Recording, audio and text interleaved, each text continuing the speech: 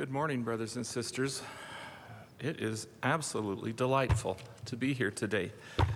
I just feel really touched already by those whom I've met, including my roommate from over 40 years ago when this was at the time I was dating and married my wife.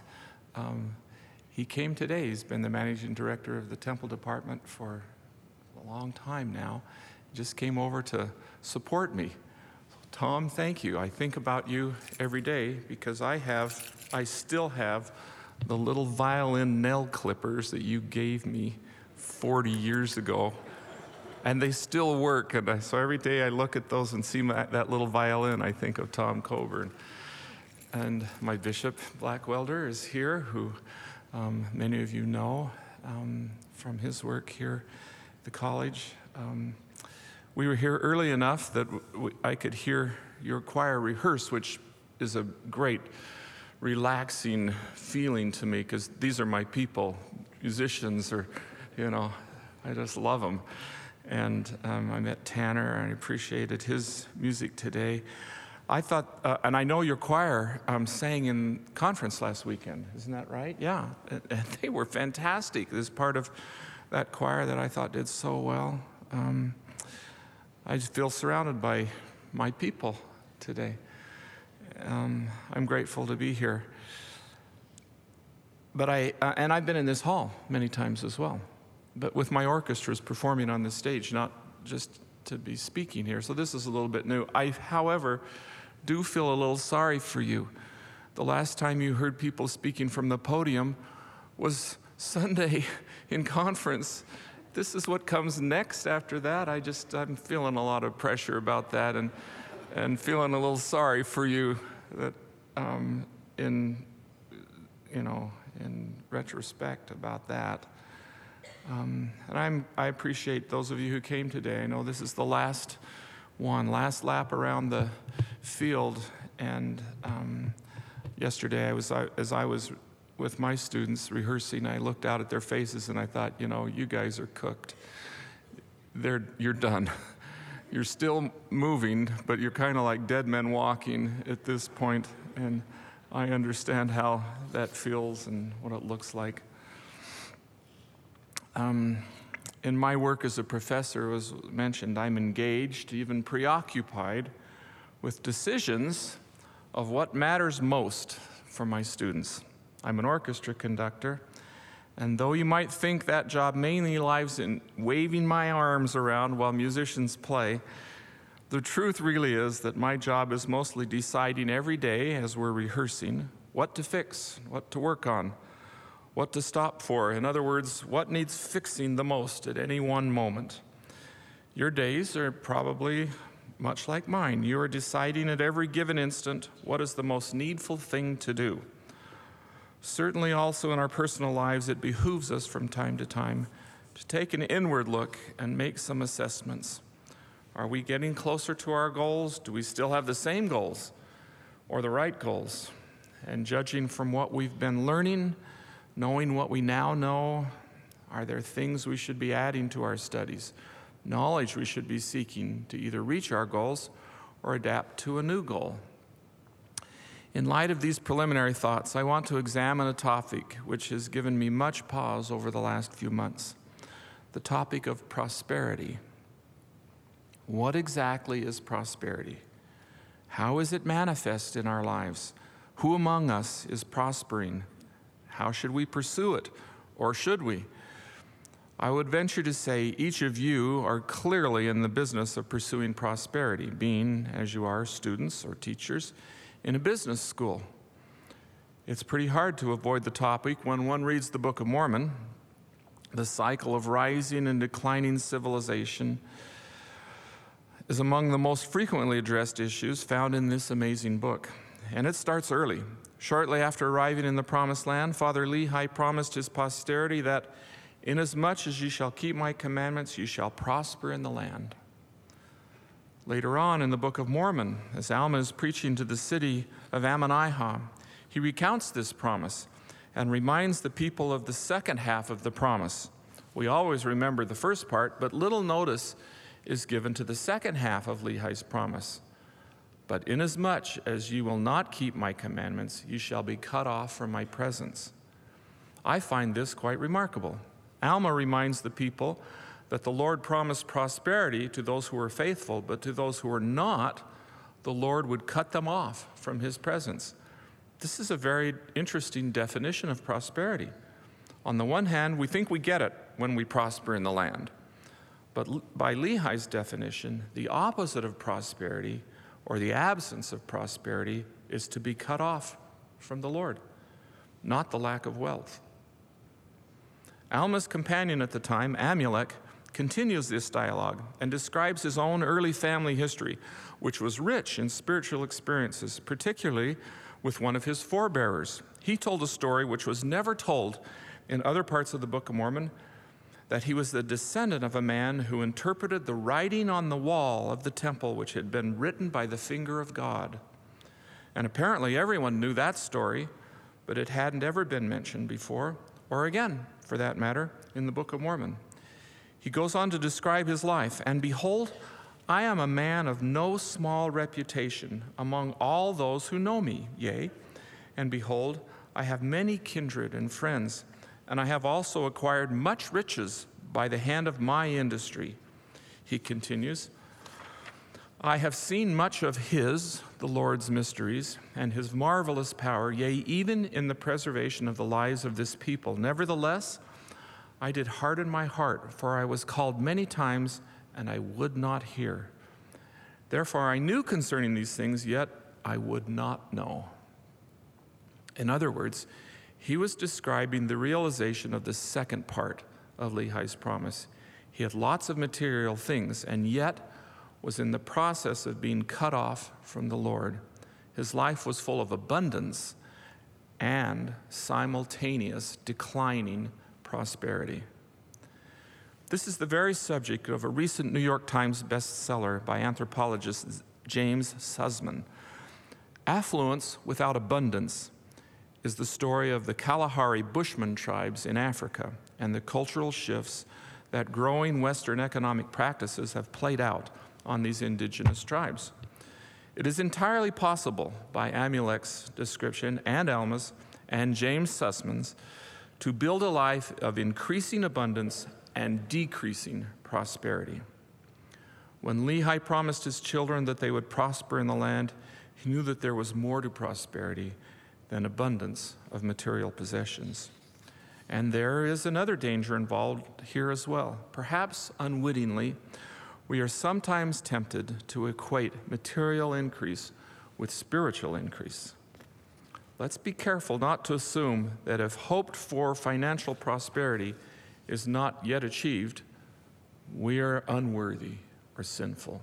Worst of all is the wrong assumption that our material success is deserved based on our higher spirituality.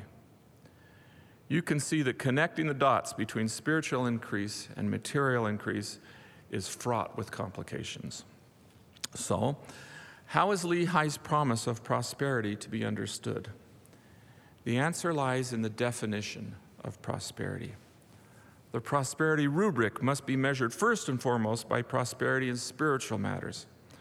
One of the great lessons in defining and measuring prosperity is an example of the relativity of prosperity, and was given by the Savior himself in Mark. As Jesus sat against the treasury and beheld how the people cast money into the treasury, and many that were rich cast in much. And there came a certain poor widow, and she threw in 2 mites, which make a farthing. And he called unto him his disciples, and saith unto them, Verily I say unto you, that this poor widow hath cast more in than all they which have cast into the treasury. For they all did cast in of their abundance, but she of her want did cast in all that she had, even all her living. This is a powerful definition of true abundance and prosperity. One thing I know for sure is that my definition of prosperity has changed over the course of my life. When I was your age, I pretty much thought of it in one way. Now, with many more experiences in our family, in a career, and with a fair amount of my life now in the rearview mirror, I look at it much differently. One interesting phenomenon is that the older one gets, the fewer things matter. Albert Einstein is reputed to have written this phrase on his chalkboard at Princeton: "Not everything that counts can be counted, and not everything that can be counted counts." Whether this was by him or George Pickering or Bruce Cameron, the concept behind this is the most relevant thought when determining what Father Lehi meant when he promised his children prosperity. One of the most influential members of our Utah Society, Gail Miller, just published a book about her life and explained this same balance this way, quote, "The success and the money and the worldly things that we have are not where I count my wealth. My wealth is counted in relationships, being able to provide jobs for people where they can support their family and live good lives." In the April 2013 General Conference, Elder John Dixon related his assignment in Africa with these memorable insights. "The gospel in Africa is going to a happy people, very unencumbered by the trappings that affect the lives of many in the West. They are not concerned about having endless material possessions. It has been said of Africans that they have very little of that which matters least, and a great deal of that which matters most. They have little interest in enormous homes and the finest cars, but great interest in knowing their Heavenly Father and His Son, Jesus Christ, and in having eternal families." Is this then perhaps the very best definition of prospering? Acquiring more of what matters most, and at the same time caring less about what matters least. Taken in that light, much of what we do takes on a different hue. And here's where the rubber might hit the road for some of you. In the working world, it's not uncommon to confront a workplace where 60, 70, or even 80 hours a week of work is expected by employers. In some environments, this is even a badge of honor. And some professions are undoubtedly more susceptible to this than others, but if you take a step back and look at the personal cost this takes, one must ask themselves what they are giving up to meet these kinds of demands. If you are single, are you giving up the chance to meet someone? If you're married, are you giving up meaningful time with your spouse? If you have children, are they giving up their parent? The toll on families under these conditions is enormous. What about time to serve in the church? At a certain point, we start bending the definition of prosperity. In the Bushman cultures of Africa, for thousands of years, there was such skill at hunting and gathering that their work week required only around 15 hours a week to maintain their lifestyle. You can say, well, yes, but they had very little. But the truth is that they wanted nothing more than what they had. They preferred to spend their time with their families and in leisure, so they found a balance of work that allowed them the maximum amount of personal time and the minimum amount of work time. It's not a primitive concept. It's positively utopian. Many are seeking that same balance around the world. Here in the U.S., we're not doing so well at this balance. In a recent study, the U.S. came in 30th out of 38 countries in measuring work-life balance. According to the research, 11% of us worked more than 50 hours a week. 33% of us worked on weekends and holidays. Any of this sounding familiar?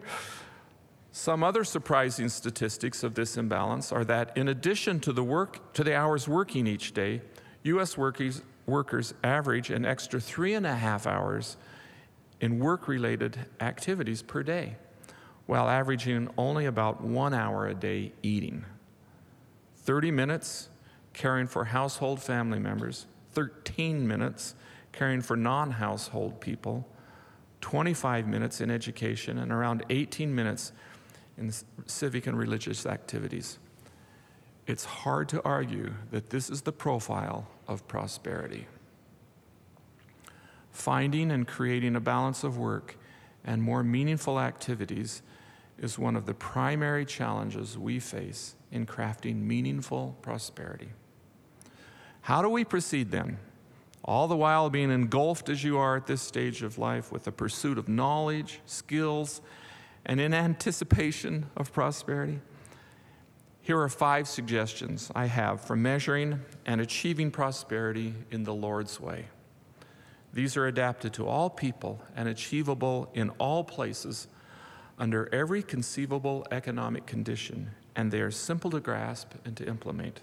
Number 1, the Lord's plan for prospering: pay your tithing. It's super simple, and it's super effective. It operates in the background of our lives, like your heart that keeps beating whether you give it any thought at all. Tithing will open the door to true prosperity, which is the Lord's guidance in our lives. Elder Sheldon Child shared this story in the April 2008 General Conference.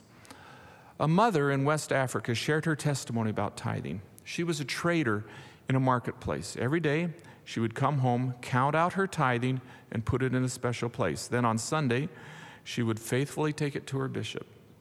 She shared with us how her business had grown and how her family had been blessed with health and strength and enough food to eat.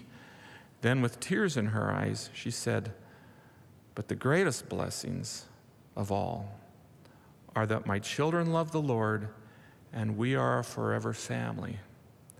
This humble mother understood that one of the great blessings of being a full tithe payer is the privilege of entering the house of the Lord and participating in the sacred ordinances that enable families to be together forever. End of quote. Prosperity that we're thinking about may well start with the temple. Elder John A. Widtsoe clarified the true prosperity that paying tithing provides. He said, "Obedience to the law of tithing brings a deep inward joy that can be won in no other way. The principles of truth become clearer. Praying becomes easier. The spiritual sense is sharpened, and man becomes more like his Father in heaven." Number 2, the word of wisdom, adapted to the weakest of the saints, like tithing. Simple rules, incredible results. You want to talk about return on investment, which you sometimes do, I'll bet, in some of your classes? There never were 2 greater principles of prosperity with small investments that reaped fantastic return than tithing and the word of wisdom. Number 3, read the Book of Mormon. Super easy, super powerful. Another silent, quiet superpower in our lives. What is your superpower? Do you have 2, 3, 5, or 10 minutes a day to become a superhero? The words of our present-day prophets, the general authorities, have been greatly focused in recent years on reading the Book of Mormon. This is so important. The lessons of the Book of Mormon include accounts of the cycles of prosperity and the true definition of prosperity that inform us today. Without doubt, they are as accurate and relevant today as in any previous time or civilization. Number 4, be grateful. Being grateful for what we already have is in many ways analogous to being an optimist. Some are naturally given to this, but I believe that no truly prosperous person, in any sense of the word, is a pessimist. As President Monson so memorably phrased it, cultivate an attitude of gratitude. And it is something you can cultivate. It's not that hard. Simply start each day with a prayer, and in that second step where you offer thanks, Be sure to thank the Lord for what you have and try to enumerate the things for which you are grateful. This can be addictive. One recognized blessing often leads to recognizing another that's similar or connected. For example, it's easy to be grateful for your parents. And this is an amazing abundance in and of itself. But then doesn't it come quite naturally to recognize how grateful you also are for your siblings? And then how about those grandparents? And then the other relatives in your family? And then the blessing of family history research and resources, and then, by natural extension, the temple, and being sealed to them all, and by extension, the priesthood, which makes it possible, and by extension, Joseph Smith and the Restoration, and then the succession of prophets, and then President Nelson, and on and on. It's not that hard to count our blessings, naming them one by one, to see what the Lord has done for us. And by doing so, recognize the amazing prosperity already in our lives.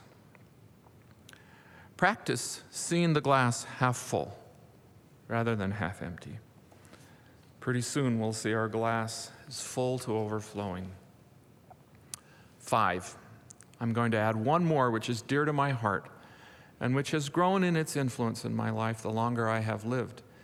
It's the principle last outlined in the 13th article of faith.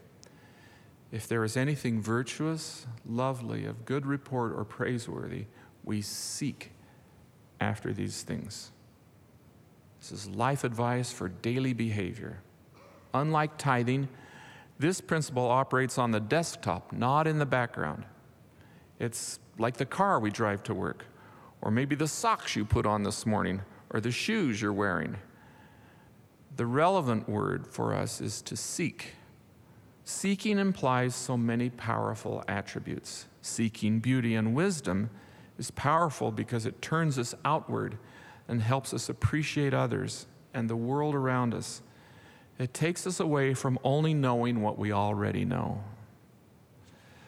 Another context of seeking was described by Moroni. And charity suffereth long, and is kind, and envieth not, and is not puffed up, seeketh not her own. This is a description of charity, but it's also a clarification of seeking, the kind of seeking admonished in the 13th article of faith. Someone who seeketh not her own is someone who is charitable. It might be easier to think of this as what the opposite also might be. Have you ever met someone who's only interested in themselves? You know, enough about me, let's talk about you. How do you feel about me? You know that one? Someone who already has all the friends they need, knows all they need to know. If we stop seeking, the trajectory of our lives flatten out. Our prosperity becomes blocked. We have become the third example in the parable of the talents, those who take what they've been given and bury it. Seeking implies growing the gifts we've been given and is a powerful way to increase our prosperity. That is to say, added closeness to the Lord, added peace and happiness in this life, and marvelous promises for the life to come. After all, isn't the quality of life in the next life our number one priority? My brothers and sisters, we're all seeking prosperity in some way or another, and we know the Lord is anxious to bless us to find it, but He will bless us to prosper in His way. Not as the world giveth, give I unto you. I can promise you that if you use these 5 steps, pay your tithing, keep the word of wisdom, read the Book of Mormon, be grateful, and seek every virtuous and lovely thing, your life will be rich and abundant. You'll become more and more affluent in all the things that matter most, and you will prosper in the land. I pray that we may all do so in the name of Jesus Christ. Amen.